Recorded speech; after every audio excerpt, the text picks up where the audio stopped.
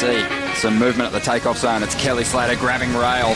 A clean entry. This thing holding open. It spits. When it spit me, I thought it was going to spit me off my board. Comes out with the spit, spits him out. Comes out after the spit. Gets spat out of another good-looking wave here. Spit.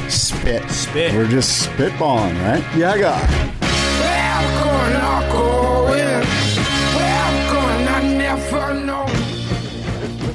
Yeah, guy. I'm trying to catch you in a saying something scandalous about women surfing or something. It's funny you should mention that because I do have scandalous stuff about women surfing. Do you? Yeah. All right, perfect. So we're live. Yeah, guy. Welcome, everybody. Down the line, Surf Talk Radio. Scott Bass, David Lee Scales. It's a Monday morning here in Southern California. It's May 14th, Monday, May 14th. And David and I haven't seen each other since the boardroom. Good morning, David. I know. I'm anxious to catch up with you about all of that. I got lots of positive feedback to share. I've got some constructive criticisms to share, which you may or may not want to hear. I always want to hear the truth. Well, good, because I've got the truth for you. No. All positive. But we need to state, most importantly, that we are live at the Surfing Heritage and Culture Center, SHACC, SHACC.org. Are you aware of this? The greatest event in surfing coming up, Scott, on Friday, June 22nd. I am. The Ohana Gala, Women Making Waves, a fundraising event for the Surfing Heritage and Culture Center. Women Making Waves. Honoring Joyce Hoffman, Lisa Anderson, and Stephanie Gilmore. 3 generations of kind of groundbreaking female performers in the world of surfing, and then Lifetime Achievement honoree Rel Sun. So this is taking place in Laguna Beach on, again, Friday, June 22nd, 2018. You can check it out at shacc.org/Ohana Gala. And this is our home studio. Okay, well, this is a great segue for my thing about women and pro surfing. Let's hear it. Hand that thing to me, will you? Yep. What did we see the weekend of the Boardroom Show, the most important weekend of the year for the surf industry? Besides the Boardroom Show, what occurred? The Founders Cup. Right. The Founders Cup. Did you know that they did not honor any women? Are there no women that are founders of professional surfing? There are women that are founders of course professional there are. surfing. You named 3, at least one of them, Joyce Hoffman here. And I could throw out, of course, like Jericho Poplar, Rel Sun, you mentioned, who SHACC is honoring. I was sort of surprised that especially in the year of Me Too, the hashtag Me Too, all of this stuff that's happened in the past 2 years regarding that movement, misogyny in general, not giving women their due, equal pay, equal opportunity, all of these things. And Sophia, is it Sophie or Sophia? Sophie Goldschmidt is the CEO of the WSL, and it's run by Dirk and his wife Natasha. Is it? Who they're big fans of what women do. Like this wasn't obviously, this could not have been intentional. No, but it was a massive oversight, in my opinion, and I'm sure that somebody below Natasha, Dirk, and Sophie Goldschmidt is going to catch an earful, or should, or has already, because that was a major blunder to not honor at least one professional surfer from the 60s or the 70s when this whole thing got going. There's Lynn Boyer, there's Jericho Poplar. I'm just riffing off the top of my head. Right. Obviously, Rel Sun. There's a bunch of women. There's probably some women behind the scenes that I'm not even aware of, administrators, maybe it's Randy Rarick's wife. I don't know. Yeah. But somebody did a lot of work and I don't know. What are your thoughts on that? Am I overstating this, or no, was this I agree with you. Couple of thoughts. Firstly, it was rumored that Dirk Ziff's wife, Natasha, largely supported the investment of purchasing the WSL to elevate women's surfing. Part of that was her mission definitely statement. Part of this. Yeah, that came out in press releases. Let's do this, but really let's kind of help elevate the women of the sport. And they've done that, by the way. They've done a good job of that. But my other thought is The Founders Cup concept, I mean, I feel like that was kind of forced anyways. I understand the idea of getting together and having nation states compete against each other in the wave pool prior to the Olympics, prior to the WCT event in September, but then calling it the Founders Cup and trying to shoehorn in like, oh, let's honor founders of our sport. That part felt a little bit forced to me. I didn't fully get the connection between honoring these founders of the sport and then us doing this other thing, you know? Yeah, it maybe have been a stretch. Right? You're trying to figure out what exactly their angle was. Is it because they've founded this new maybe opportunity to showcase pro surfing through the wave pool? And in doing that, they said, hey, look, this is a new chapter in professional surfing. Let's not forget the first guys. So let's combine the two. And I can see that making sense. A lot of it is in the message.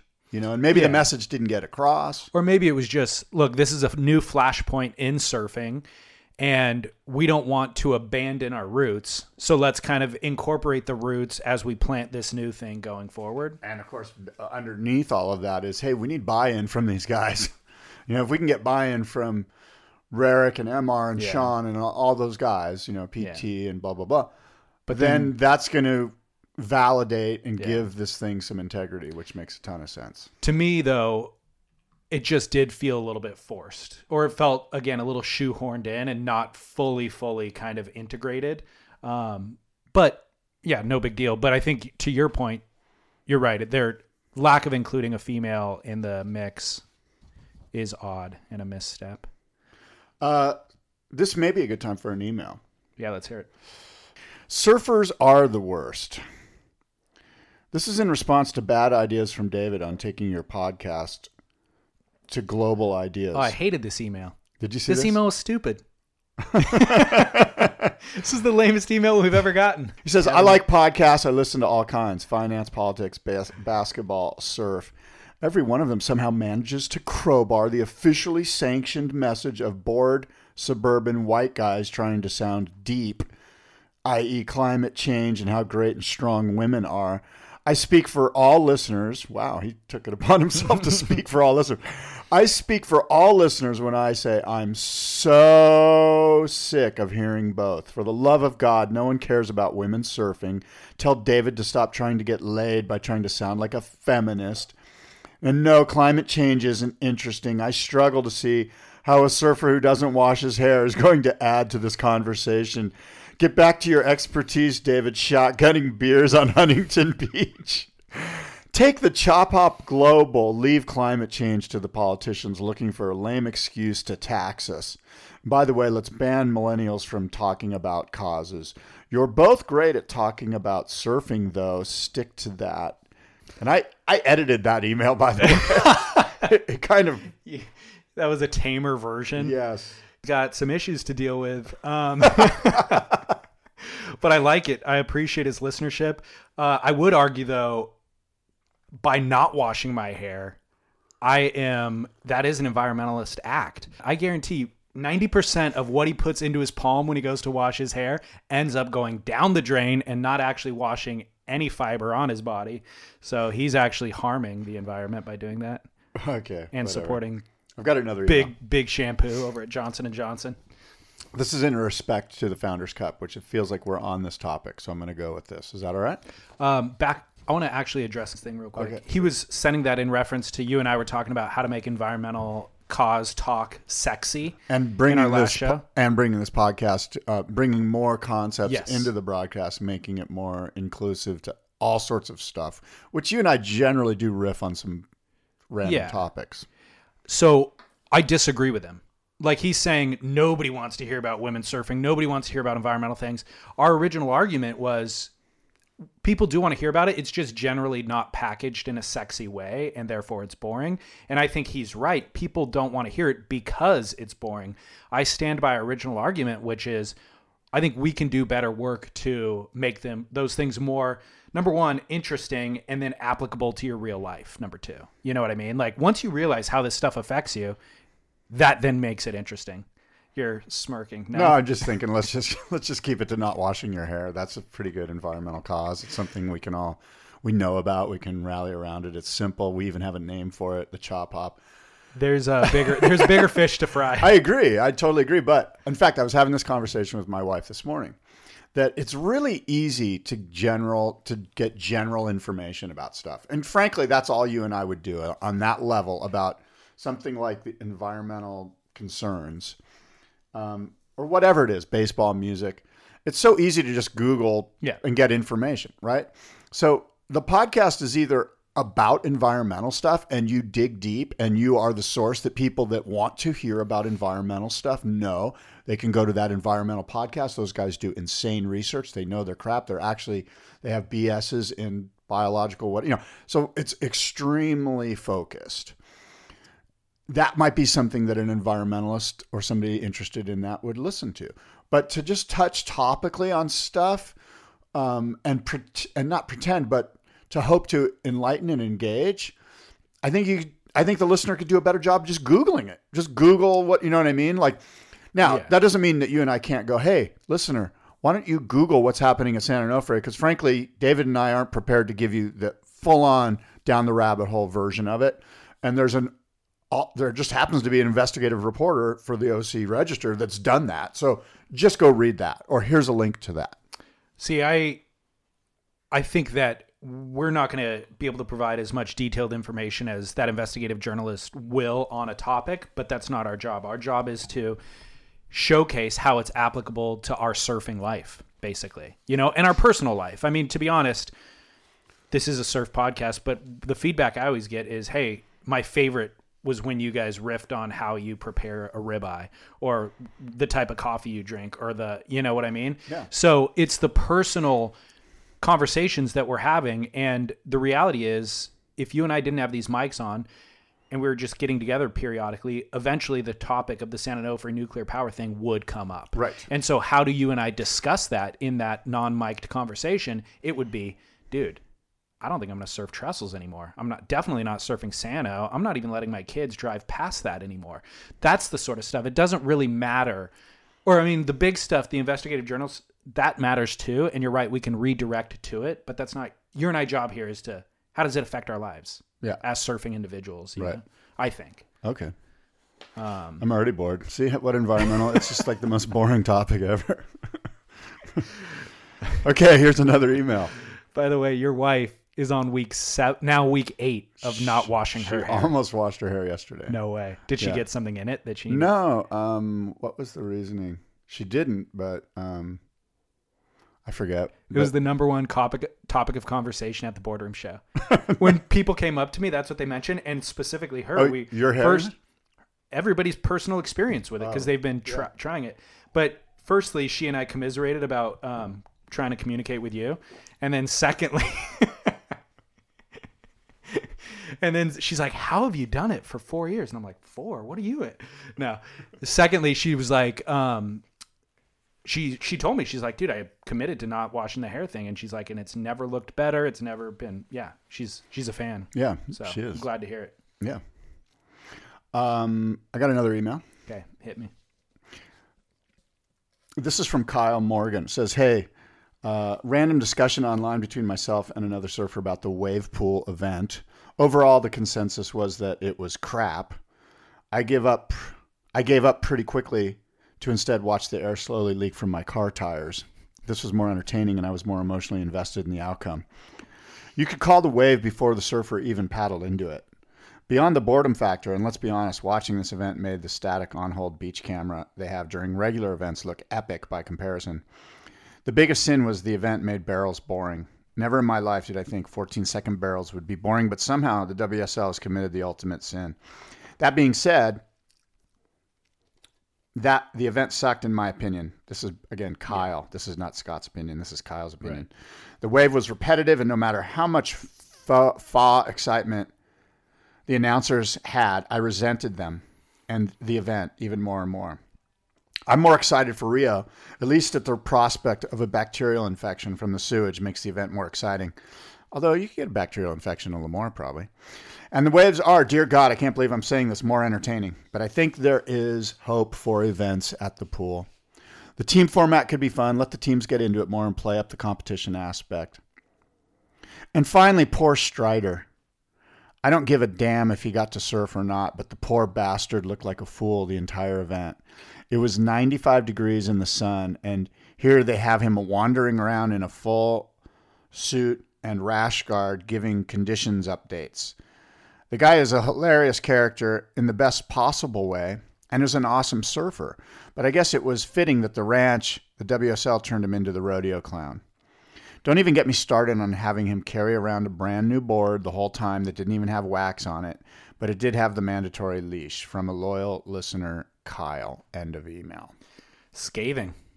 Yeah, maybe too scathing. I actually edited that one too. I don't think it's too scathing, actually. I think it's pretty accurate representation of how most people felt. I haven't talked to anybody who thought that the event was awesome. Okay, well, this is good because this was what I was hoping we would get into. Is your opinion of the Founders Cup? Ready, begin.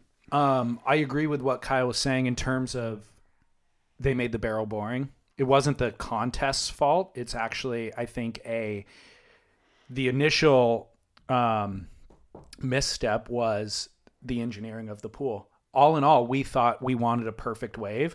Now, with just 2 years of kind of retrospection, we're realizing, no, we don't want a perfect wave. What we loved about the barrel in the ocean environment, the reason why the barrel was sacred was its scarcity, right? And it was so hard to come by.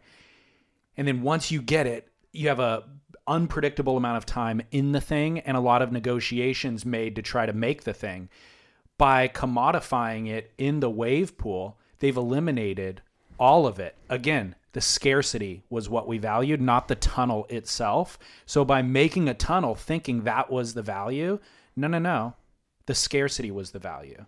And he touched on it further by saying, I think a part that you edited out was him saying that you have to stall to get into the barrel, and you know that the surfer's going to make the barrel. So that eliminates the other great thing about the tube, which is the unpredictability. You know, in any contest environment, whether it's pipeline or in Rio, if somebody stalls to get into the barrel, and you know before they stall that they're going to make the barrel, it gets scored very low, right? So to have them assigning scores for people stalling and then just sitting there for 14 seconds and then just coming out gracefully, there's no spit, there's no anything, there's no pumping. And then to have the commentators showing it or feigning excitement about that is also insincere. And I understand, I don't think that the commentators were being insincere. I think in the environment with all the excitement happening and this man-made spectacle, it is exciting. And you are thrilled to watch it because you're caught up in all of that. But it's the equivalent of somebody posting an Instagram video of the concert they were at last night. It doesn't translate. It's super boring. So to hear them going, oh my gosh, he pulled into the barrel. Look at the little clock comes up. Look at the counter going, oh, he's 12 seconds into the barrel. Well, he didn't work for it, and he's not doing anything. We saw Kalani Miller this weekend get barreled with Kelly Slater in tandem on a tandem board. You know what I mean?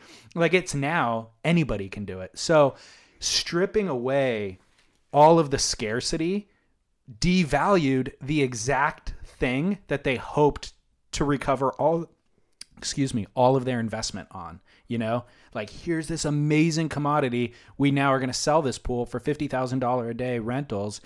Oh, except we've devalued it by making it plentiful. That's my concern. Okay, that's fascinating. That's good insight. I found myself fascinated by the event, by the contest.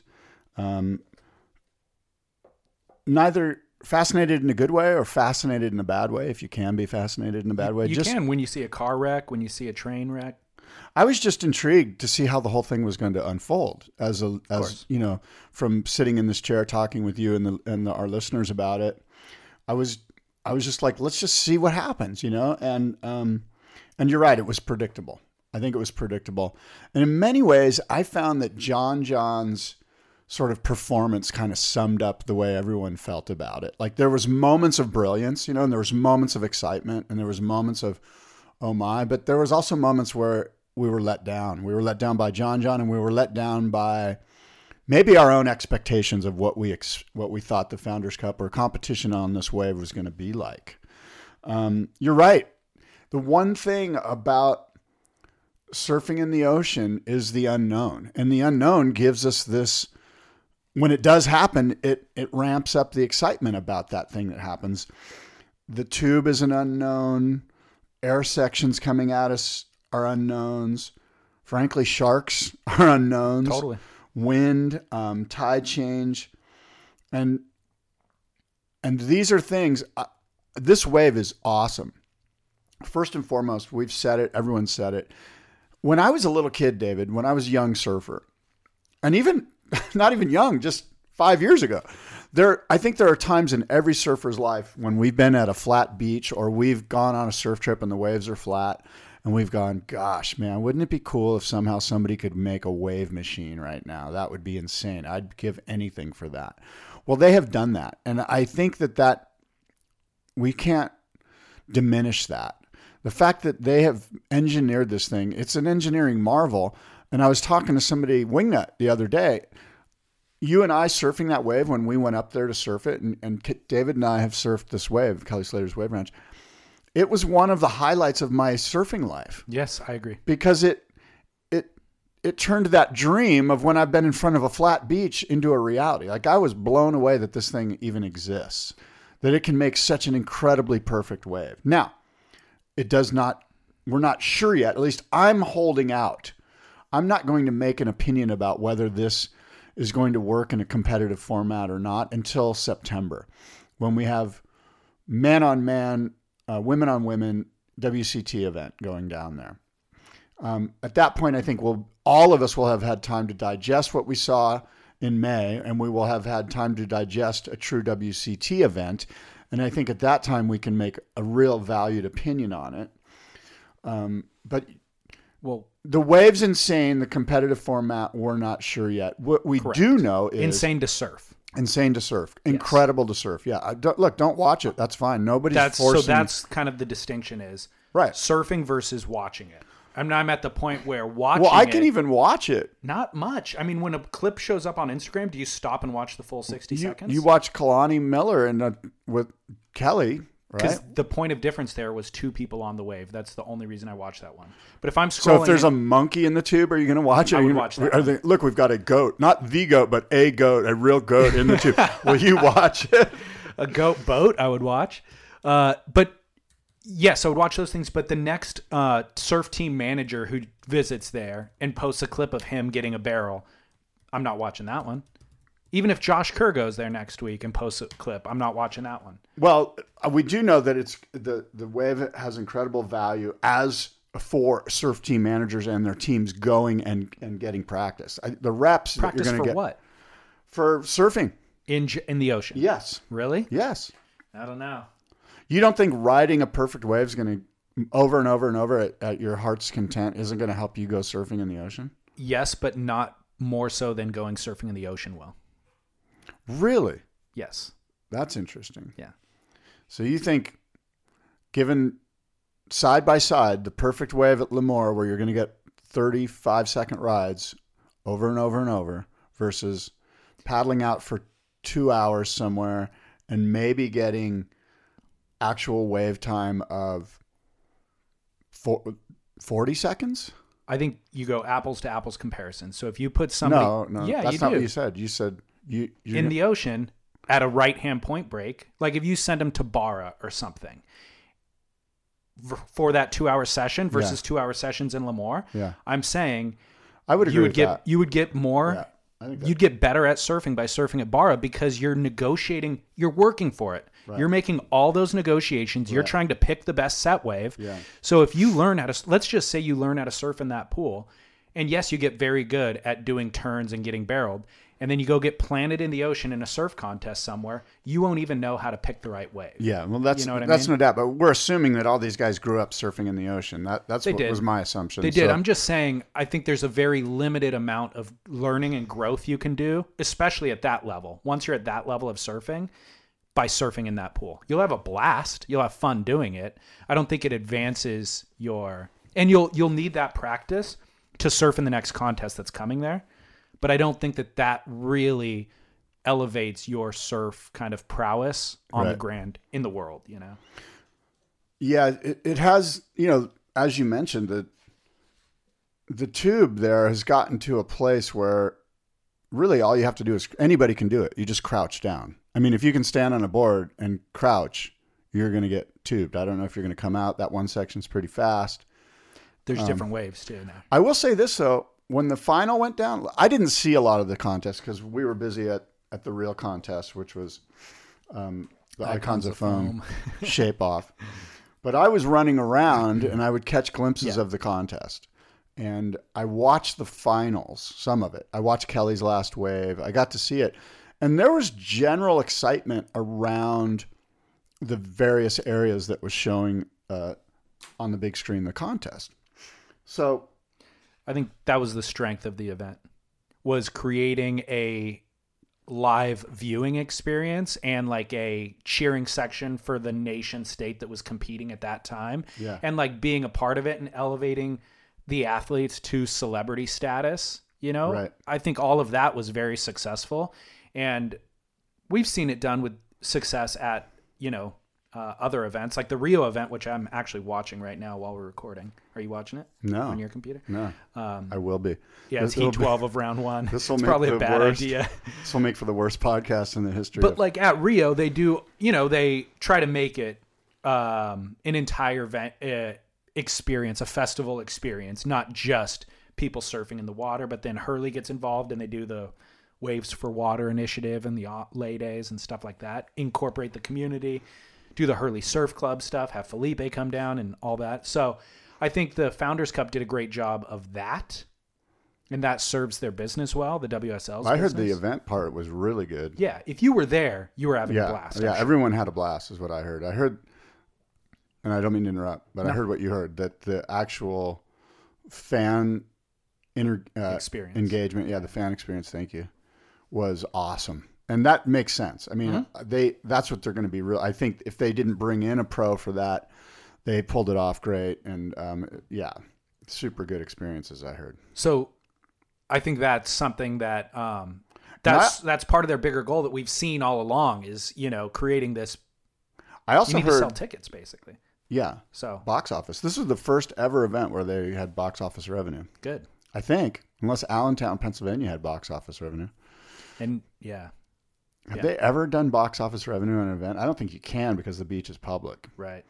But I also heard that people, like, from an event experience, there was a lot of people that were engaged in all the other stuff that was happening. Like, not everybody was locked into every heat as it went down at Lemoore. Like, so it was kind of a good thing in a way, you know, because you could watch some surfing and then go check out a band or whatever else they had going on. Well, so the surfing only takes place every 5 minutes, right? For 45 seconds. I think, 4 minutes, I think. Every 4 minutes, okay. So, yeah, it's not that engaging. Here's another thing I wanted to ask you about was I'm concerned that the surfers were safety surfing a bit. You only get 2 waves. You don't want to fall because, number one, you only have 2, but also you don't want to let down your team. You're a part of this team. So I saw a lot of people surfing at 75%, hoping to get a 7, and people not really going for 10s. Obviously, Felipe got a 10. John got a good wave. But there was nothing in the event that was game-changing. I thought we were going to watch the event and somebody would do the hugest alley-oop we've ever seen, or just something crazy, riding backwards fakie in the barrel or something, you know, like Griff in the free surf leading into the event, did the blow tail, came out in reverse, and then spun it right at the last second into the barrel. I thought maybe we'd see somebody going fakie in the barrel and then make the switch in the tube or something freaky, you know, because now you have the opportunity to do it, except because the wave, you only get 2, you're not going to do it. Yeah, that's really up to the judges. The judges are going to dictate how much that happens. And they need to let the surfers in September know, hey, guess what? You want a 10? You better go way outside the box. Yeah. And otherwise, you're looking at 3s if you complete the ride. If you complete the ride, you're looking at 3s. And the difference between 3s and 7 and above is going to be absolute craziness. Right. And I almost feel like I agree. if you just make the wave and you're not like, we're not just all like if you don't hear like one of those tiger roars like you hear on the back nine at Augusta or something, like if we're not all just screaming, and in a weird way, the audience can affect that. But we're not going to give you excellent scores. This goes back to my original thesis, which is I think they built the wrong wave. Like making a perfectly barreling right with soft sections, it's not allowing for that type of surfing, what we want to see. There's nothing that we've seen in the wave pool that we haven't already seen in the ocean, right? Yeah. So one where you look at Seth Moniz's backflip, right, at Yeah. BSR Cable Park, Yeah. we've never seen a backflip that big in the ocean. Now we're going, oh, this has validity. This isn't just a replication of the ocean. This actually allows you to do things that we've never seen before. There's nothing at KS Waveco that we can't see in the ocean. So I think that's a problem for them. I think Kyle, in that email that you read part of earlier, he also brought up a good point, which was there is a way to make this event more exciting or to make surfing in the pool more exciting. Instead of having the event be scored on performance for the overall wave like a normal contest, break up the competition into different disciplines, much like gymnastics. So set the wave, dial it in for an air section. And then in this heat, everybody goes out and does the most innovative air they can do, and you get a score on a 1 to 10 scale. Then the next heat, we're going to set it to the dredging barrel all the way down the pool. And whoever can do the gnarliest kind of innovation, stalling, driving, all that negotiation gets us a 1 to 10 score. Then set up a crazy lip, to do a big blowtail on or whatever. And at the end of all those disciplines, all of your scores get added up to a final tally, and that's who wins the event. And those people can also represent their country. If you want to do that component of it, the nation state thing, then you still represent your country in that. And then maybe we'll just find out, well, Brazil lost, but they have the best aerialists, or whatever it happens to be. That would be an interesting concept. I don't know if they have that much ability to change the wave. They don't. But again, my original thesis, they built the wrong wave. Well, the good news is, first of all, I don't think they built the wrong wave. That wave's insane. That wave's super killer. For competitive viewing. Oh, for competitive viewing. Okay. I would agree with that. Maybe we've made it too perfect. The good news is this is like, when they decided to let, when the internet became free to everybody, and now we're 15, 20 years later and look where we're at. We're watching the internet on our phones. That's such a thing? Can you watch the internet on your phone? Yeah. I do. Yeah. On the way here while the surf contest is on. My point is that it's so easy to be a hater on this thing. And I'm not saying you're being a hater, but it's so easy for all of us to pick out the bad stuff or the stuff that can be improved, perhaps is the better way to frame it. And we should do that. But I don't want to lose sight of the fact that this thing's incredible, that what they've built is fascinating and it's unreal. And guess what? They're building 2 or 3 more of these. And what do you think those versions are going to look like next door? So they're going to have the perfect wave.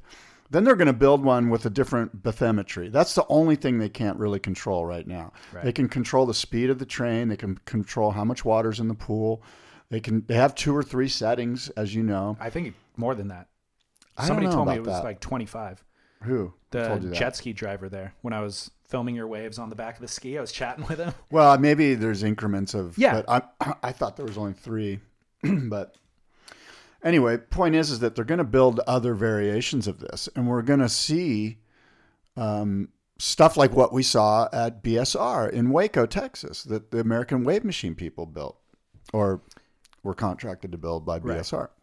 So, by the way, I'm interviewing the American Wave Machines guy, Wednesday. Oh. We're going to do a podcast. Here? Is he in Southern California? Yeah. Oh, okay. Yeah. Cool.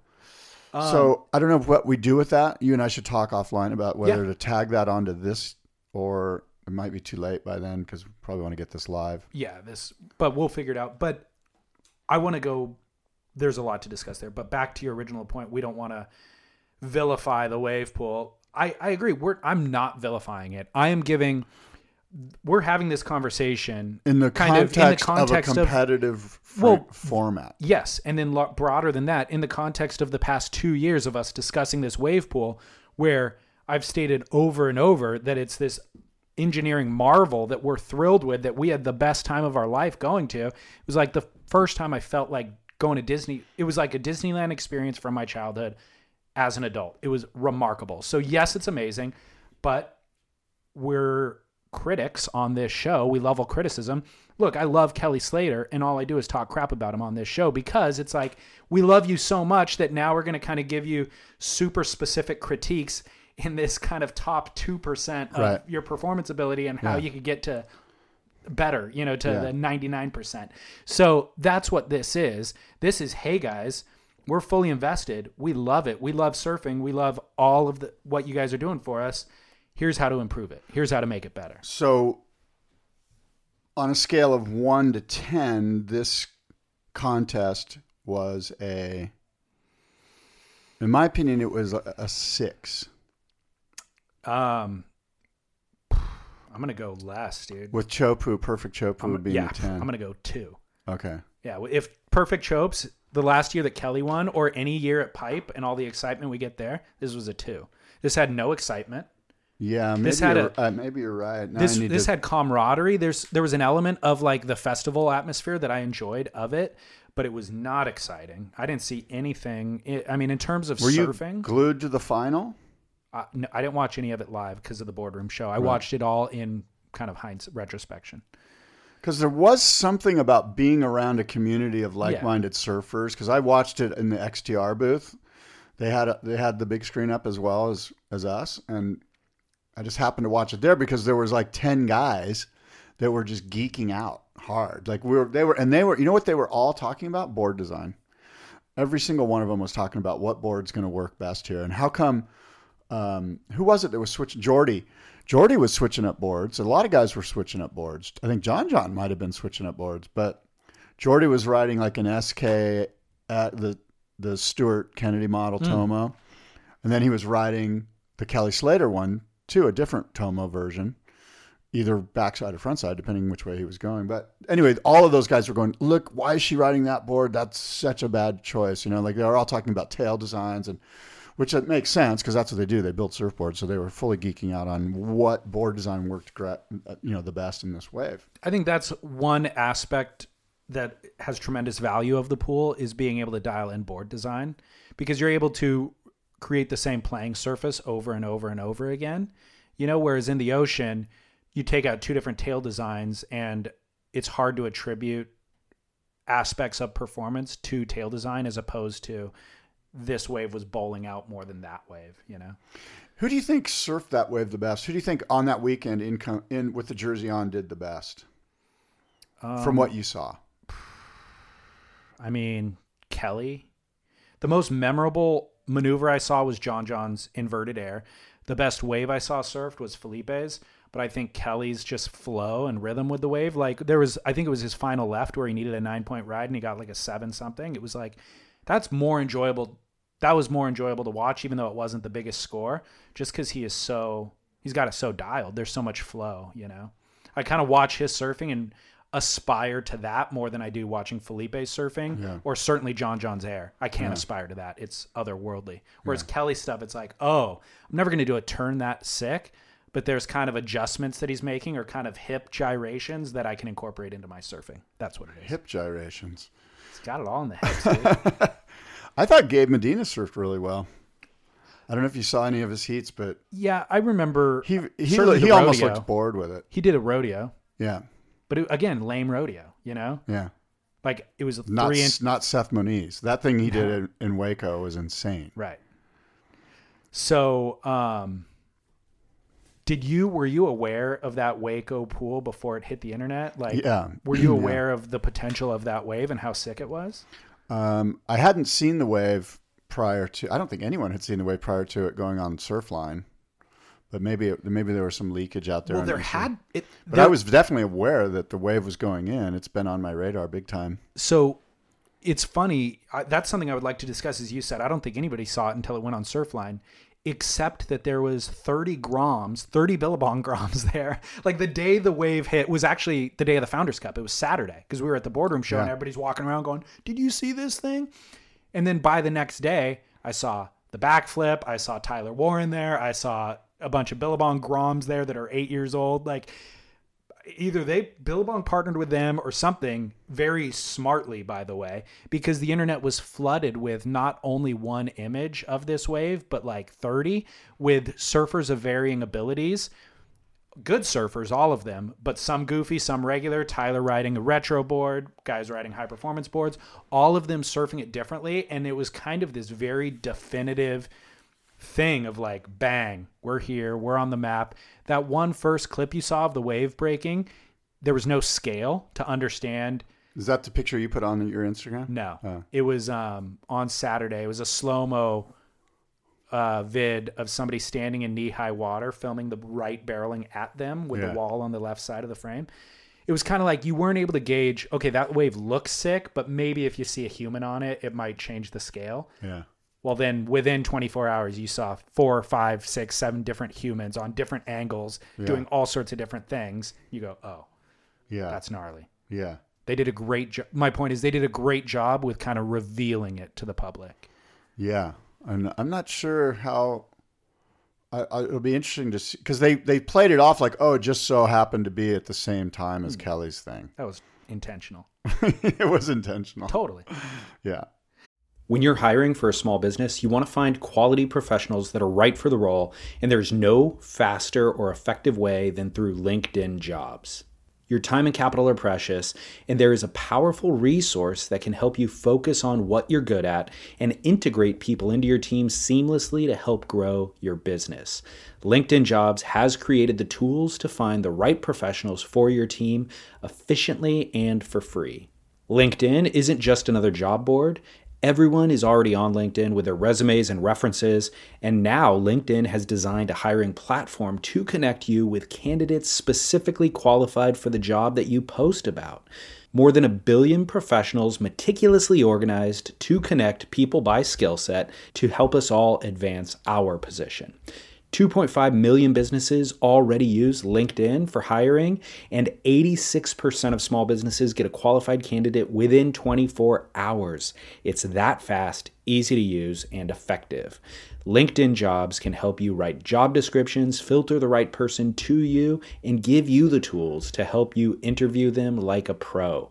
LinkedInjobs.com/surf is where you go to post your job for free. Yes, totally free. That's LinkedInjobs.com/surf to post your job for free. Terms and conditions apply. Hey, it's Kaylee Cuoco for Priceline. Ready to go to your happy place for a happy price? Well, why didn't you say so? Just download the Priceline app right now and save up to 60% on hotels. So whether it's Cousin Kevin's Kazoo Concert in Kansas City, go Kevin, or Becky's Bachelorette Bash in Bermuda, you never have to miss a trip ever again. So download the Priceline app today. Your savings are waiting. Go to your happy place for a happy price. Go to your happy price, Priceline. How about, are you familiar? Stab Magazine did a great job reporting on this. Michael C. and their filmer, photographer, Sam Moody, I think is his name, went there uninvited, but like had connection, obviously. And they were like, maybe we can surf it, maybe we can't. They got to surf it, and then they kind of gave the full backstory. But Shane Magnuson from Maui, Clay Marzo's stepbrother, regular footer, was hired on as a consultant, I guess, a few months back, 6 months ago. He connected with the owner of the park, which is this just like eccentric, super wealthy dude who had already built a water park there. Those things were already enacted. Oh yeah, that place has been there for a long time. And he has a lot of additional acreage and wanted to build a wave pool, and somehow connected with Shane and was like, hey, move your family to Texas and we'll give you a job and you can help bring this thing online. So that's what Shane's been doing there for the last 6 months. And Shane was wondering all the while, like, shoot, this thing may just kind of never come to fruition, and this guy has enough money to just keep throwing at it. And if it doesn't come to fruition, then I'm sitting here in Texas not surfing an awesome wave pool, but it turned out to work out fine for Shane. But that's kind of an interesting story. I'd love to talk to Shane about it. That is actually, I think, that's more or less it, right? That you uproot your family from Maui and move to Waco. That's a pretty big commitment, but it sounds like it's working out. Seems to be. And who knew that Shane would ultimately have a resurgence of his career. You know what I mean? Like, he was never an A-lister. He was always kind of fighting for that notoriety, and then has certainly fallen off the radar, you know, had a family, all that sort of stuff. And then boom, right back up to the top. It's kind of rad to see. And he's looking more fit than he's ever looked, actually, and his surfing looks amazing. So good for him. Yeah, and let's just talk about that wave. That wave looks insane, right? It's shorter. It's totally different than the KS Wave Company wave. Punchy beach break with a really cool looking barrel. And there's 2, 3, 4 waves at a time. Mm-hmm. It looks like the more waves that come, the further out it breaks. I don't know. The length of the wave looks like 2-3 turns. Like there's a barrel, like you do a turn, then you set up and you can stall for the barrel, and then backdoor it even. Yeah, and then there's an end section. There's the an end section's heavy. It looks shallow. It is shallow. Like it looked like Seth Mooney. Like if you land wrong, you could break your neck or something. That's what Michael Ciamarello was saying on Stab, was that it is like sandpaper bottom and it is shallow. I think it's deep where the wave breaks, but just right behind it. 2 feet behind you in the whitewash where the wave's breaking. Yeah. Or kind of like bouncing back up, it's shallow there. Yeah. So if you eat it, you can definitely get bounced and sandpaper, like kind of road rash. Yeah. But he was saying, yeah, there's definitely sections for 2 or 3 turns. And what I thought, I mean, that barrel, even though it's not long and perfect, it looks more fun. It's a punchy beak break. And again, the element that it brings back there is not knowing whether or not you're going to make it. That's the thing. The spontaneity, the excitement. Yeah, the unknown. That's really what we're looking for. And look, with 2 years, if this pool was online for 2 years, if we have that much kind of retrospection on it, we would probably have a tremendous amount of criticism of this as well. Because when KS Waveco came online, it was purely positive, excitement, exuberant kind of wow.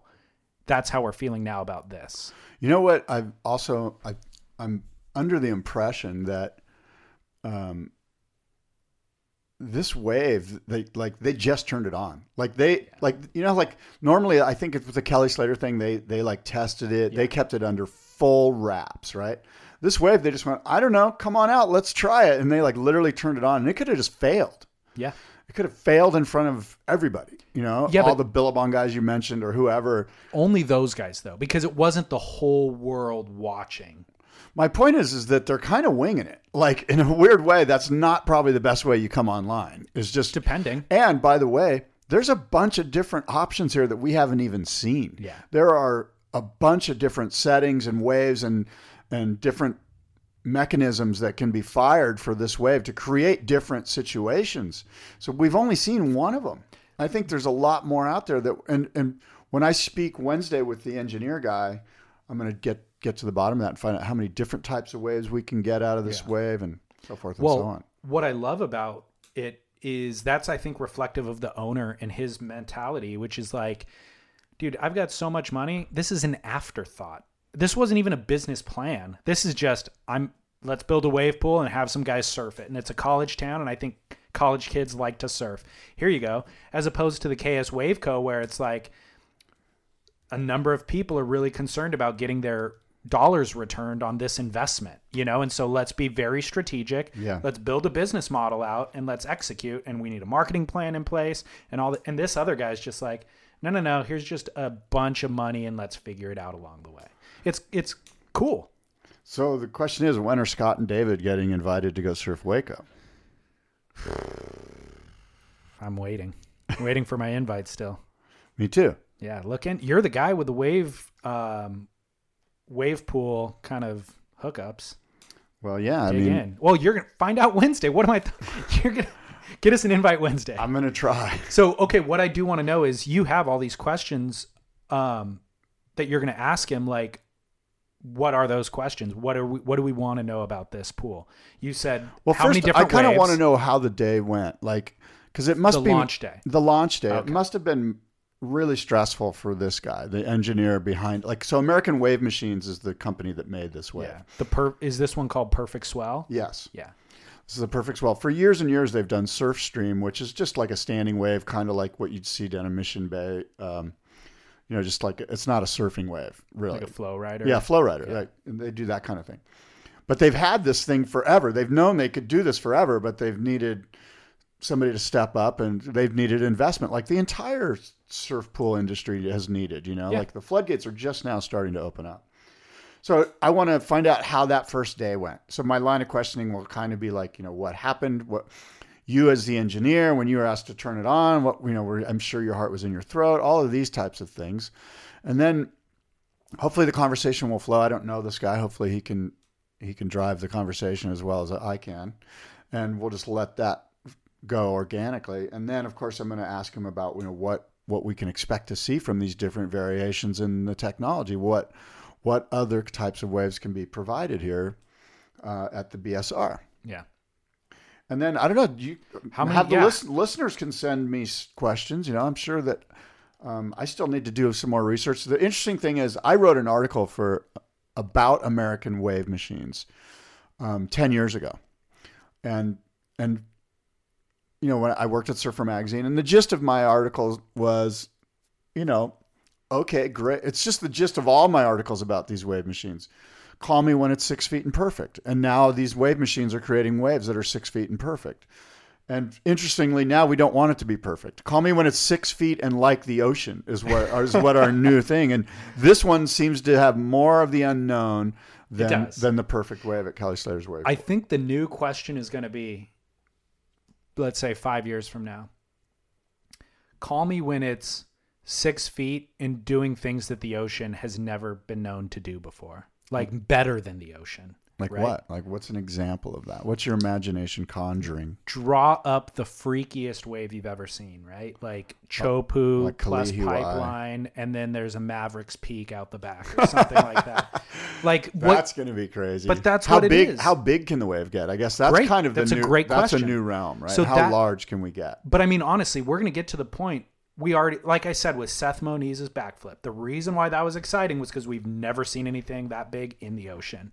So this opens up all new possibilities. Those guys in Maui are doing crazy shit like that. Pull up a bigger backflip than that. I'm not saying we haven't seen crazier stuff or different variations and innovations. Like we've, a double. I think Miola has done some stuff. Miola's spindle flip or whatever is insane. It's probably more. It's more insane than that. It covers a lot of distance. Like Seth's kind of was insane. It was vertical more than it was. Right. But Miola's cover 25, 30 yards by the time he lands. So which is the gnarliest air? Miola's by far. Yes. But who's done a bigger backflip? That was an incredible backflip. Right. And I'm not one to. I don't have all the. Potential. I'm just saying, from doing a forehand backflip, that was the biggest one I've ever seen for that specific maneuver.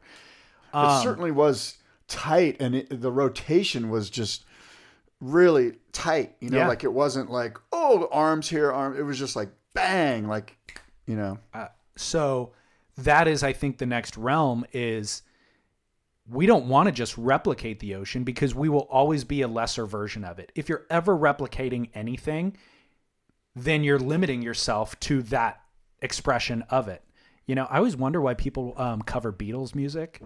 Yeah. Like cover every single guy who learns how to play guitar covers Blackbird. Right. And it's how could you cannot improve upon Blackbird by the Beatles. You just can't. It's perfect, Yeah. So with building the wave pools, you need to start looking at the ocean as a template, but what can we do better than the ocean, Huh. That's interesting. 10x. I don't think there's anything better than the ocean. I think the ocean is the perfect template, and to go off template is to go and now you're on a fool's errand because we already decided that what's exciting about the ocean is the unknown. Yeah, and we can create the unknown. Having to work for it too. Oh, having to work for it. Now that's actually an interesting thing because this whole idea of endurance, so having to work for it is an area where I was thinking more specifically the wave itself. But if you're saying now we need to churn out a current and we need to churn out, all of a sudden you're sitting there and it's calm and all of a sudden we just kick in a gnarly current and you have to start paddling. Well, you're with a bunch of other people and whoever can paddle the best gets the wave. That's now. Do we throw shark fins into the mix and we throw blue bottles and I mean we joked about this a year ago that they need somebody standing in the pool with like a baton, swinging it at the guys when they come by on a wave. Yeah, a bullwhip. Yeah. That would be perfect for Standing- Texas. yes. If we had a bullwhip and we were whipping Lasso. a lasso, we could maybe catch your board in the air or something, Because it needs that excitement. Right. The ocean is full of it. So Right. we need to replicate that. Just have a guy with a fire gun, one of those, what do they call those things? Those fire. Oh, yeah, like a flamethrower. A flamethrower. Thank you. I can't believe Good news. A flamethrower. You just flamethrow the shit out of the guy. And if you get tagged by that, good news. Jump off and get in the water. Yeah. So the liability is not a big issue. No, bad news, you lose your ride, but good news, you can douse yourself. You don't need to stop, drop, and roll. You just need to jump. By the way, It actually brings me to another thought that, like with the Kelly Slater wave pool, will we get to a place where they're bringing in huge fans to make the wind blow a certain direction so that the aerials are, the board can stick to the feet, that they can do aerials into the wind? right. Yeah. I don't know. knows? I mean, but that is all to say. What's missing is the unknown. We want the unknown back. Yeah, kind of. I think, or I don't know. I could be completely wrong in that, look, the reason why everybody drinks Coca-Cola or soda in general is it is delicious and it's predictable and you know what you're getting and, there's value in that. People want that and people by the masses support it and drink it every single day. I don't, because I don't care about that anymore. There's no excitement to it. Think about like a snowboard run, like halfway down the mountain, I know there's going to be a section where I can bang a big rail turn, kind of like I would do in surfing, and I look forward to that. And I know it's there. Yeah. And I know when I'm going down, I don't have to worry about, I hope they do it this time, or I hope, you know what I mean? Like, Yeah. so, I guess we're nitpicking a little bit, because That's I think what we there do. are some sections, and even when you're surfing, like if you surf Karamas or wherever, there's going to be a section coming up. It's predictable. It's coming. You're looking forward to it.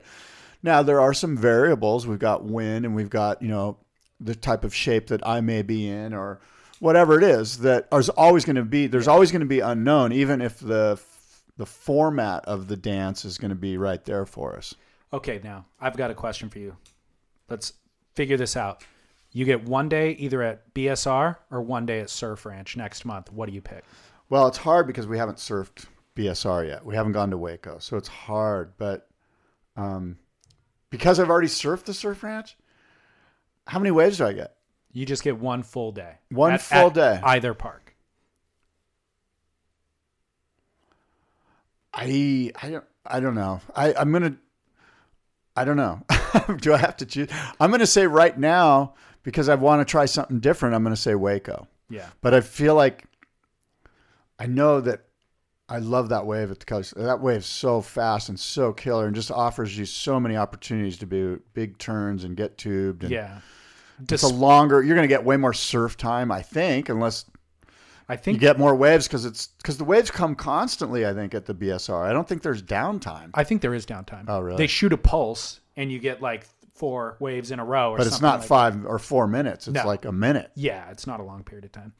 And the wave's probably therefore not as clean as Kelly Slater. It's a little bit jumbled I think because of the water displacement. Despite everything that I've said in this conversation, I would rather surf Ranch next month.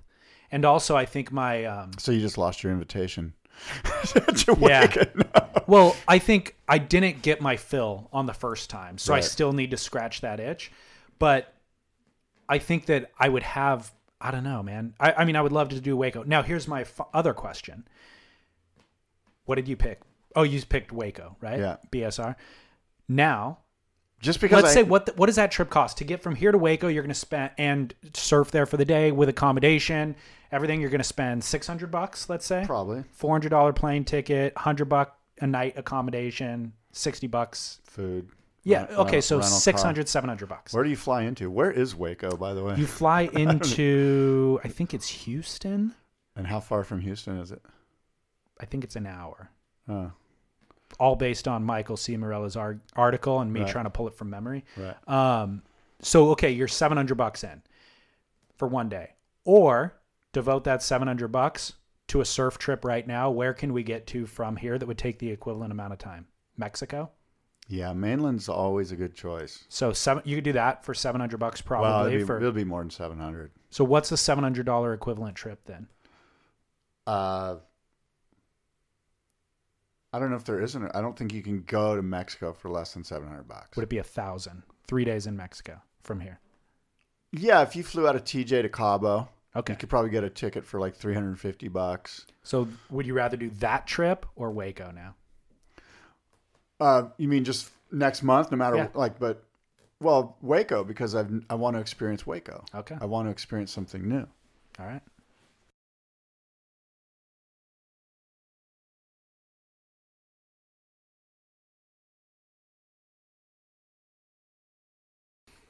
And, bringing it back to the Wave Ranch and to the contest, and I've said this before, but now more than ever, I want to state it again that I think they do us, the surf fan, a disservice by having Lemoore on the schedule and not having a very legitimate big wave option on the schedule as well, be it Mavericks or Jaws or Waimea, one of those three.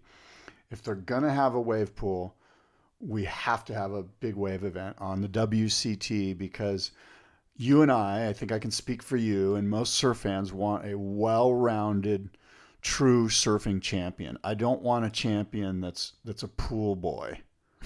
You know what I mean? And by the way, John Florence is that champion right now. So we have that exists. Right. Like the best in the world should have to be able to surf 25-foot Mavericks, or you're not a world champion win the surfer. Waimea. Or, That is what you're talking about Right. with John. Yeah. He won the Eddie. My point is John Yeah. could go out at Yeah. Mavericks and compete. True. I'm not saying he has to win it to be the world champion, but I'm just saying, look, Yeah. because, there's a few big guys that probably are at a disadvantage, frankly. I mean, you got to be pretty small to get down into that crouch for that wave, Yeah. And Kelly's only like, what is Kelly, like $160? Yeah, He's 5'9". $5'9", $160 or something. Yeah. I mean, there's big guys on tour that need to be. Even Bianca Butendog she's tall, and Yeah. she looked like she was having trouble getting into it. Yeah. So I agree with you. By the way, John's in the water at Rio right now.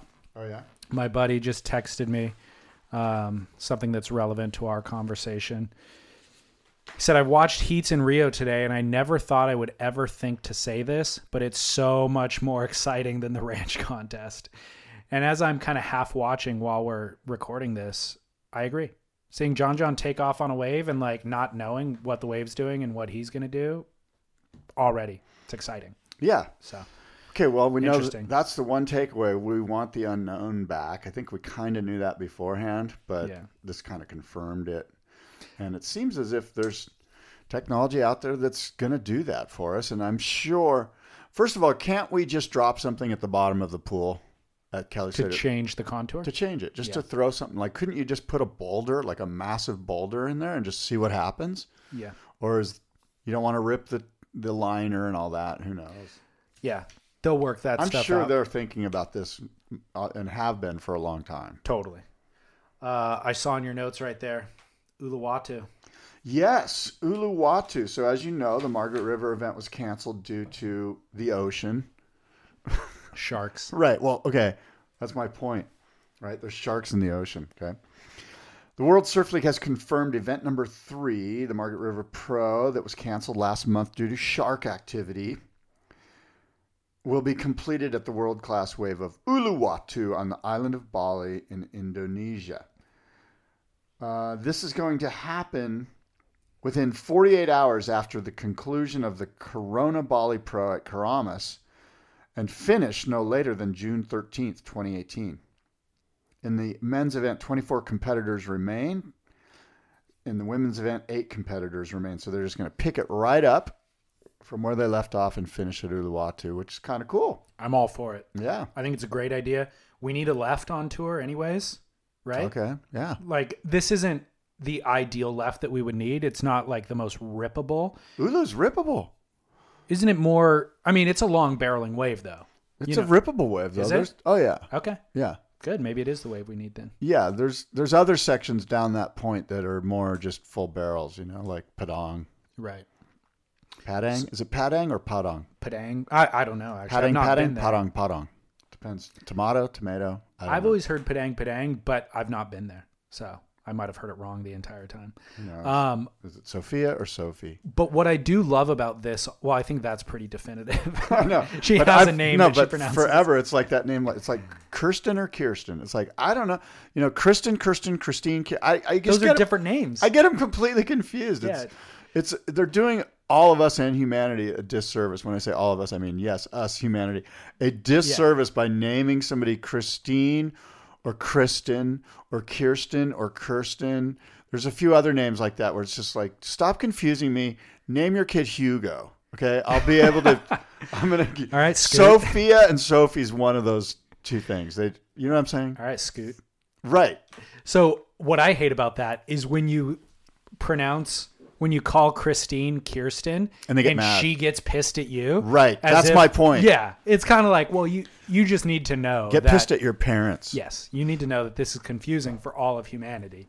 Yeah. And you're not allowed to get mad about For it. all of humanity. Yeah, exactly. Exactly. Are there other names like that? There are. Think about it. There are. Oh, yeah. There's plenty like that. I don't know. All off of the those top need my to head. be. Those need to be eliminated. banished.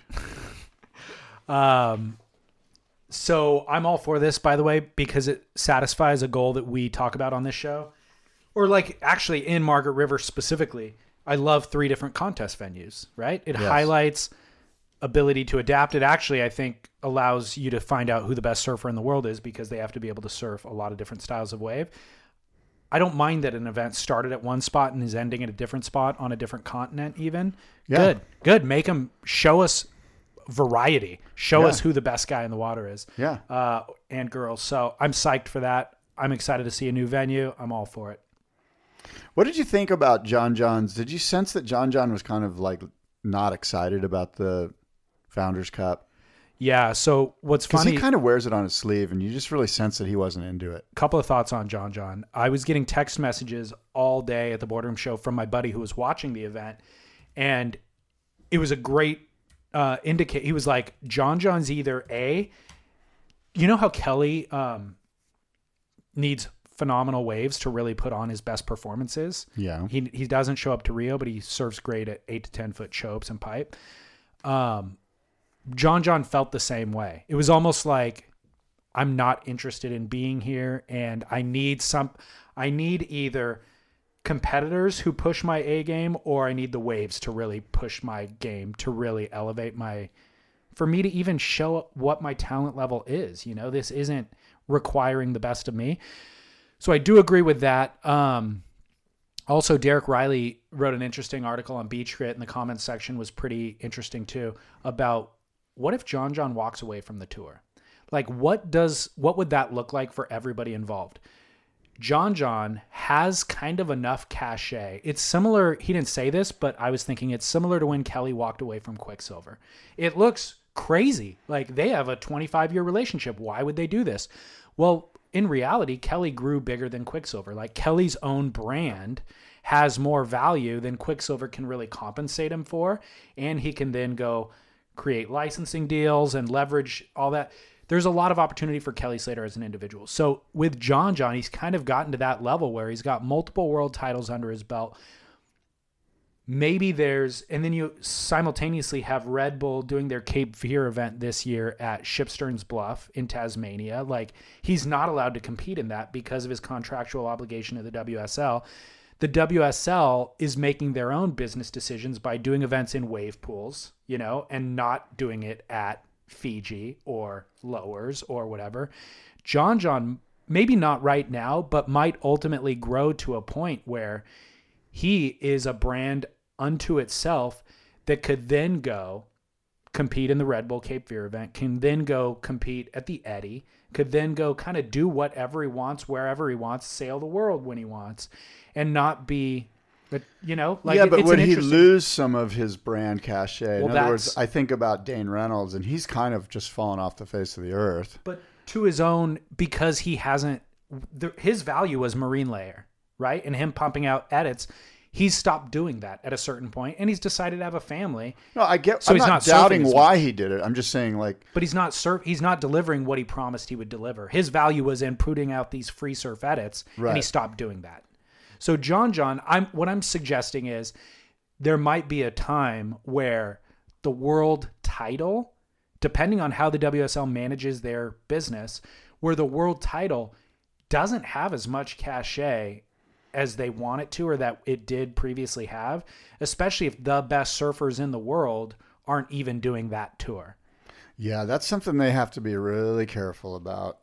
And we'll see how that all plays out. But you could get to a UFC thing where you've got 2 different brands, 3 different brands. What's the other big? Bellator. Bellator, yeah. But they bought Bellator, I think. Oh, did they? So they managed their business very well, but as we keep using that as the example, the counterpoint. And if they start compensating their athletes the way that the UFC does and prevent them from having sponsor contracts, or at least showcasing those sponsors in their wave pool, which they did, by the way. I don't know if you saw that. Going into the Founders Cup, they sent an email out to everybody saying you're not allowed to do product placement in front of the pool. By creating, I think Chaz or somebody wrote about leaked that. an email. Yeah. Chaz leaked the email that went out to the athletes. So as they're making those moves going, hey, you're not allowed to like pretend as if your sponsor is associated with because we need to maintain all the sponsor deals that come through this event, which it makes sense. Like, obviously that's what you do. If you own the venue, you want to be in control of, Yeah. but That was just for the Founders Cup, though, right? I would assume any event in that venue. Right. It's So Chaos Wave Pool. only the Founders Cup more. thus far, but I would assume it applies to the September event as well. Yeah. So, as the WSL continues to make decisions like that, guys like John are going to continue to make decisions that are best for their brand and their business. Yeah. And maybe at a certain point, their main sponsor goes, hey, dude, you have to. It's not like the WSL was asking them to strip stickers off their board, Right. but at some point, their sponsors are going to want to maintain Yeah. the level we paid of- John to get exposure. Yeah, But they didn't take that away. not yet. Right. I don't think they ever can. It's like golf. All the golf industry is better because there's tons of brands on these. It's like NASCAR. It's like you can't stop that from happening, or you're shrinking the pond instead of growing the pond. Well, those are all decisions that are yet to be made.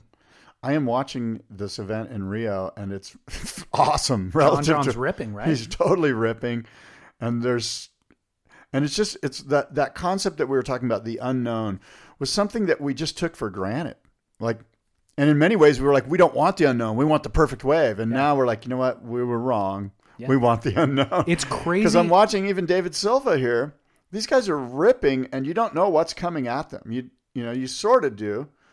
But that's a pretty legit wave these guys are riding. But like too. in the replay right now of John going up and doing the standard top turn, Yeah. that wave was actually pitching a lot more than I thought it was.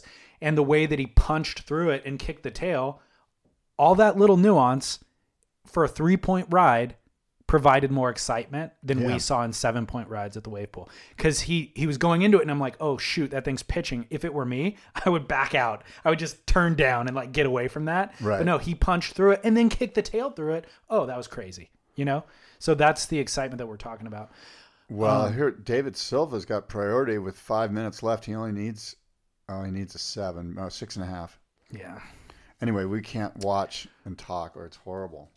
Well, I've got a couple of closing thoughts about the show, but I did want to talk. We didn't about talk boardroom. The boardroom, yeah. We need a boardroom follow-up. I'm going to interview Travis this week.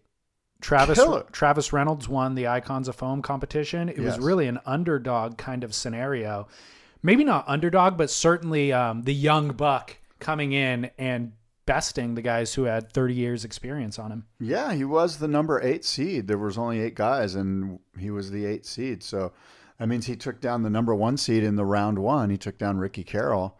And I only heard great things about the format change that we made, where we have man-on-man heats. The 2 boards are judged immediately after the heat, and the winner moves on and the loser goes home.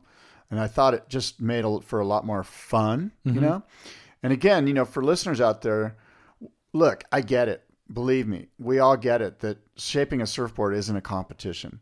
but we've made it as such one time each year for this event, because what it does is it highlights and excavates and lifts up and puts a spotlight on hand shaping surfboards, the craft of building a surfboard, which is good for the surfboard building manufacturing industry. Yeah. This is important. And so there's a bigger picture here than just, oh my God, these guys are making it like what, like I saw some Bodega Board Riders Club or something on Insta was like basically giving us a hard time, saying, hey, you've made it like Dancing with the Stars. This is surfboard shaping. This is a sacred craft. I can't believe you're doing this. It's like, okay, dude, you do not get the big picture here. I didn't think, look, surfers are the worst. And that's a great example of it. So I saw my dad yesterday, and when are you going to make grandchildren for these people? For Kitty and Dad, when is the grandkid coming? That's what I want to know. Let's just cut to the chase. They need grandchildren. 6 months from now. How old are you? I'm just kidding. Oh my God. You just threw Kitty into a heart attack. I'm just kidding. 36. How old are the numerous girlfriends that you have? 33. Need I say more? You got to carry on the Scales legacy, bro. Tell me about it. My older brother has a kid, but a girl. And my dad sat me down. That's okay. No, well, it's totally okay. But my dad sat me down and had that talk with me a couple of years ago where he's just like, you realize you need to carry on the name, right? Because my older brother's not having any more kids. So there's no chance of a boy. So he's like, not only do you have to have kids, you need to have a boy. Otherwise, the bloodline stops. Oh, my God. I'm like, dude, that is a lot of pressure. That is not cool. First of all. That's not cool. If that's all you want, I can crank out a kid for you right now. You'll be fiscally responsible. Thanks, Dad. So anyway, I was talking to my dad yesterday, and we were talking about the boardroom show, and he's like, dude, it made me realize how much of a physical labor it is to make a surfboard. Those guys are doing a lot of work, and they're swinging around a heavy machine, at an arm's length lots of times. It's not like great for your posture and standing and all that. Yeah. So at any rate, you're right. But in regard to the format, the shaping format that you introduced this year, the bracket system, I was opposed to it going in because I'm like, look, dude, it adds a lot of complexity. These guys don't want to bang out 3 boards in a weekend. It's not really the best showcase of, like, these are the best of the best. We want to allow them to show the high quality of their craft. And this is forcing them to kind of this lowest common denominator of speed and just get it done quickly. But I was wrong. What it ended up doing was the highlight of previous boardroom shows was the reveal and the judging. And that only took place for 30 minutes on a Sunday at the end of the weekend. This allowed it to take place how many times? 6 times throughout the course of the weekend? More than that, I think. Yeah, maybe 6 or maybe more. 4 times for round 1. 5, 6, 7 times? Yeah. So it happened repeatedly. So there was this excitement repeatedly throughout the weekend. Yes. So I applaud you for executing the concept. It worked well. Now, here's my constructive feedback. And this came from a listener, actually. He goes, dude, we want to know why one board got judged the winner over the other. Because it's kind of like we're all invested in this, and then we all stand around and watch the judging, and we want to know why the board on the left won, because it looks. Insight. And then I go, I made me realize that seminar space might be perfect for this, where or maybe this was his recommendation too. Immediately after the judging, we all go over to the seminar space, and somebody, maybe it's you, maybe it's me, maybe it's somebody else, sits down with Mark Andrini and Kurt Putnam in this scenario and goes, hey, what was it about board number 1? And he explains in detail. It could be a 30-minute discussion. Well, the best thing to do is to have the 2 shapers with the judge, the guy that's being honored, and have him talk it through. Now, what's interesting is... That might be awkward, but... I think it's fine. Parties... It depends on how you do it. Yeah. You know what I mean? I feel comfortable that we would be able to facilitate that conversation. Yeah. But it executes your original goal, which was elevate these shapers. Yes. It really gives, it now puts that 90 minutes, it gives it a lot more value. You know? What it also does is, over the years of interviewing surfboard shapers, I was always steering away from technical conversations. Once conversations got too technical, I steered away because I thought listeners wouldn't want that. Yeah. I was wrong. I've always gotten feedback where it's like, no, get into the nitty gritty of what a single concave does as opposed to a double concave. And I think that's what that person was telling me at that show was, hey, dude, let's go over to that seminar space and give me all the technical detail. Right. So that's great insight that I can say by sitting here in this chair that I want to adapt for next year. Try to do it. Yeah, that's good stuff. Because, and we'll do that. Yeah. Your surfboard, the boardroom show isn't broad market, bring all the big clothing brands in and everybody who owns a surfboard in Southern California comes. They are welcome to, and they're welcomed there. But what it's good at doing is getting the best shapers in the world, the best craftsmen together in one space. And like, this is a core, like we're all actual surfers going to the beach every day and that are interested in design. Yes. And what makes what work. And so this serves that effort. I love that. We're gonna look into doing that. That's good stuff. Right. There was a lot that went on at the boardroom show. There was a lot of new stuff. I purposely brought in foils and foil companies. Ryan and Jeff Hurley, they have West Coast Foils. They got a booth. David Dahm from King's Paddle Sports had his foils there. Paizel, of course, had his foils. There were some foils in the XTR booth. And a few other brands had some foil boards there and foils. So foils was kind of like, continues to be kind of the hot new thing, for lack of a better phrase. And what about the Peter Schroff Asian import controversy? Did you hear anything about that? Not at all, actually. I saw in advance, prior to the show, I saw stuff on Instagram, but I didn't see anything. What happened? Was there? Well, nothing really happened. No, nothing happened. There was some, Peter Schroff got on Instagram and was like, I'm coming down there and I'm going to see what Kelly Slater's all about. Or I don't even know what he said. I didn't look at it, but I heard that he was chirping.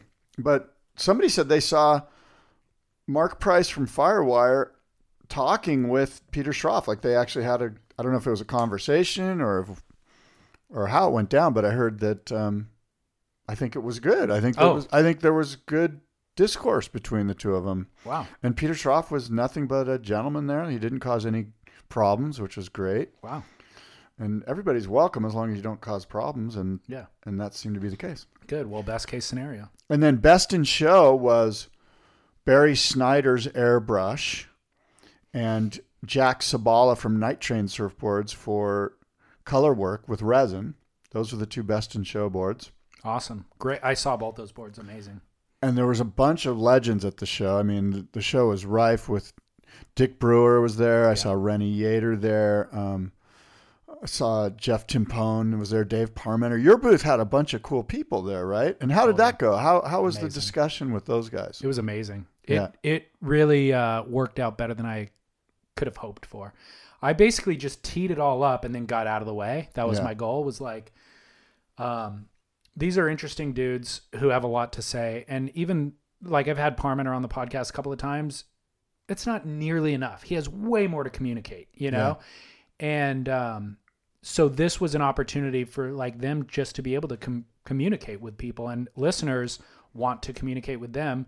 And I'm grateful that not only did those former show guests show up and engage, but listeners showed up with a bunch of questions and wanting to engage. And so like Parmenter specifically, I scheduled him on Sunday for 2 hours. He swung by on Saturday and I was like, oh, hang out. And he was like, no. He's like, I don't want to step on anybody else's toes. I know that you have so-and-so in the booth right now. I forget who it was, but I don't want to step on their toes. And I was like, oh, that's awfully sweet or nice. Like you're not stepping on their toes. There's room for everybody, but that's nice of you. Then when he was scheduled on Sunday, sat down on the couch and held court for 2 straight hours, and people came up and they're like, oh, I don't want to interrupt. And I go, no. There's room on the sofa for you. Get in there. And they would. And he then included them in the conversation, Same thing. Cool. Josh Martin, same thing. Fully engaged with everybody. Like people were thrilled because they see all his Instagram stuff. And it was just all positive. Now, I know you're busy working the show, but did you see any boards? Did you come home with any boards? Did you get anything under your arm that you walked away with? I would love to say that I did. I didn't even really do a lap through the show. I was like stuck in a 40 square foot radius almost the entire time. Yeah. But again, shout out to the fans. Having a conversation with a fan, finish that, turn half a turn to the right, and there'd be another fan right there ready to chat. And then it's like chat with them, turn half a direction, and then chat again. It was like nonstop the entire weekend. And I would say that the one of the biggest highlights of the show was the Surfers Are the Worst sticker. People loved it. Couldn't get enough. I know. And I've seen pictures on Instagram. People are placing their stickers. Take photos. Take some Instagram shots. Tag us in it. Tag us. We'll repost. Spit Podcast. We'll repost. At Spit Podcast. Wow. So a great show. The show is a huge success. Congratulations. Yeah, and Did a great I'm job. already thinking about next year, and Japan is going to happen next year as well. So we're going to do 2 shows next year. I was going to say, are we talking about that publicly? Well, I mean, I put it out there and I need to follow up. And so as of now, we're moving forward with it. I haven't done any reconnaissance in Japan. I need help. Frankly, I need somebody who knows the Japanese space that lives there, that speaks both languages fluently, that can kind of guide me around. And so I'm looking for that person to help me find the right venue, explain to me why it's the right venue. You know, I need to get it all figured out, you know, costs, all that. But I sense that the market or the industry wants it to happen. So, yes, it does. The 2 realities are you have the track record and the ability to kind of bring all these people together and to make it happen. Japan has a thriving surf culture, and they would love a show like this. So, yeah, just need to connect those dots. Exactly.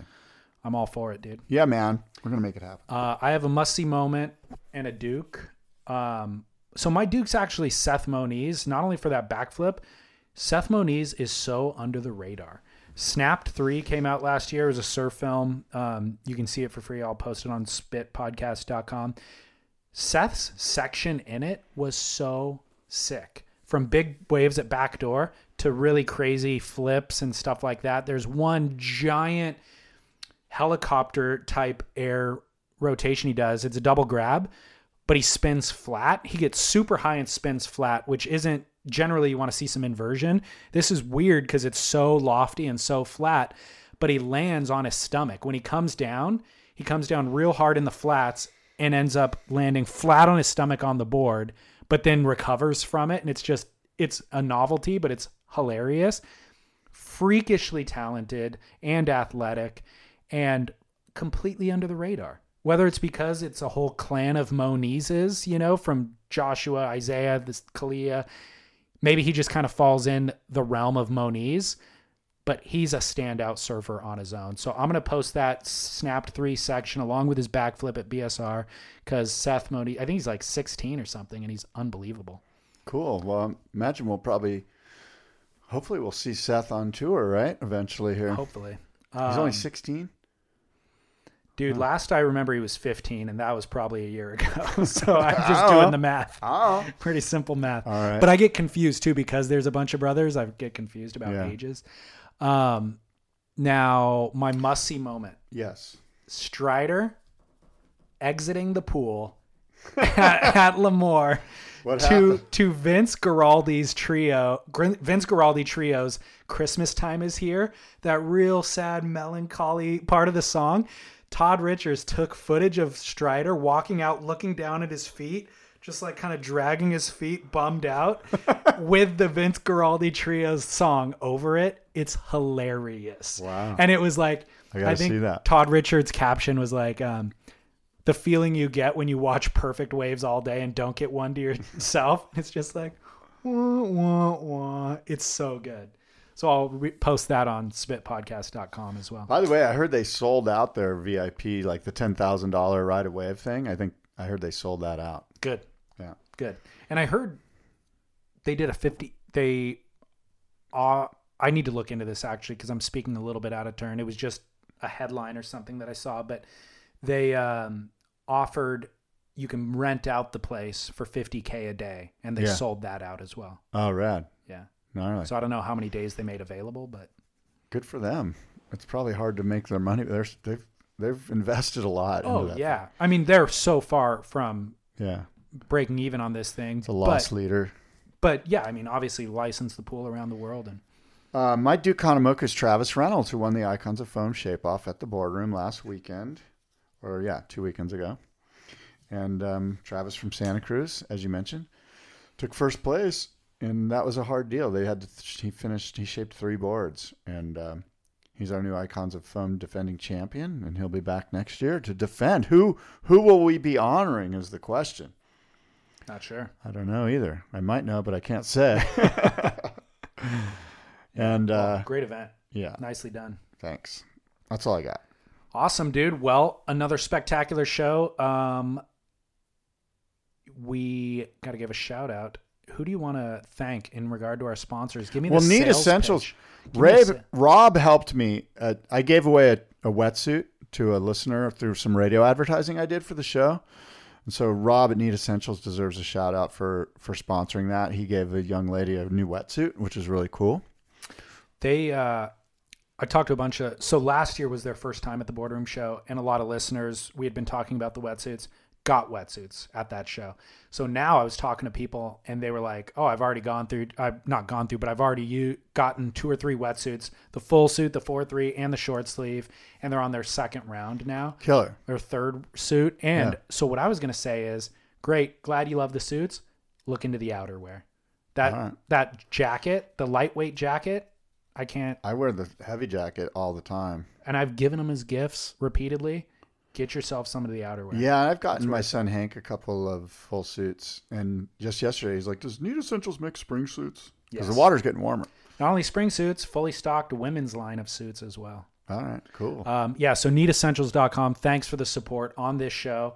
And Spy Optic. Dude, Spy Optic. Feeling happy with Spy Optic. They gave me so much stuff to pass out at the Boardroom show. Stickers, flasks, all sorts of stuff. Water bottles. Killer. So really appreciate their support as well. They make this show happen. SpyOptic.com. When people use our promo code podcast, they get something for free. A t-shirt. Free t-shirt. Throw it in. The thing is, what's the promo code? Say it again. Podcast. Easy Throw in podcast at the cart when you're checking out and get a free t-shirt. Look, here's the deal. You don't need to go buy sunglasses just for the heck of it. But at some point, you do need sunglasses. You do need snow goggles. Buy them from Spy at that point. Absolutely. Support, and they directly support this show. Promo code podcast. Yeah. And then, of course, Surfing Heritage and Culture Center. Yes, they graciously let us use their boardroom, conference room, library. Yep. That's all right, dude. Nice. Who's your pick for Rio? It's funny. I purposely was kind of going to boycott watching this just because I'm busy and whatever. But it looks killer. It looks like fun surf. It looks like fun to watch. There's lots of waves coming off of a jetty, right-handers. It's punchy. There's unpredictability. The unknown is right in front of us, man, and I'm engaged. Now, here's what else I kind of realize every once in a while. We want perfect waves on tour. We want, big, perfect waves. Yeah. Like Chopu. But whenever I see waves like this, I like it because it's relatable. Yeah. These are waves that I would end up surfing regularly throughout the year. So there's an element of relatability that is appealing. But that doesn't trump seeing the best surfers in the world doing the best surfing in the world for me. That should be always number one. This is the type of wave where you can see the difference between the bottom 15 and the top 15. Because the really good guys, the Julians and the Owens, their bottom turns are flowing from turn to turn. They're not jabbing 3 little check turns before they load up. Yeah. And you can really see that in this punchy beach break. The good guys. Yeah. So who's your pick to win the event? My pick is Owen Wright. Wow. My pick's Idolo. Idolo Ferrer. That's so easy. Come on. So do you want to be right or do you want to pick a hard underdog? Okay. I'm okay with Idolo. I've got him on my team. I'm going Idolo on the men's, Chris on the women's. Fair enough. All right. We'll see in a couple of days. Do they have women's surfing in this? It turns out they do. Wow. The women ran on day 1 in really, really marginal conditions. Me too. Hashtag Hashtag me too. All right. I don't think you know what that movement is about. I don't. Based on the way that you've used it in this show, you've kind of devalued the movement and completely misunderstood it. But okay. That's all right.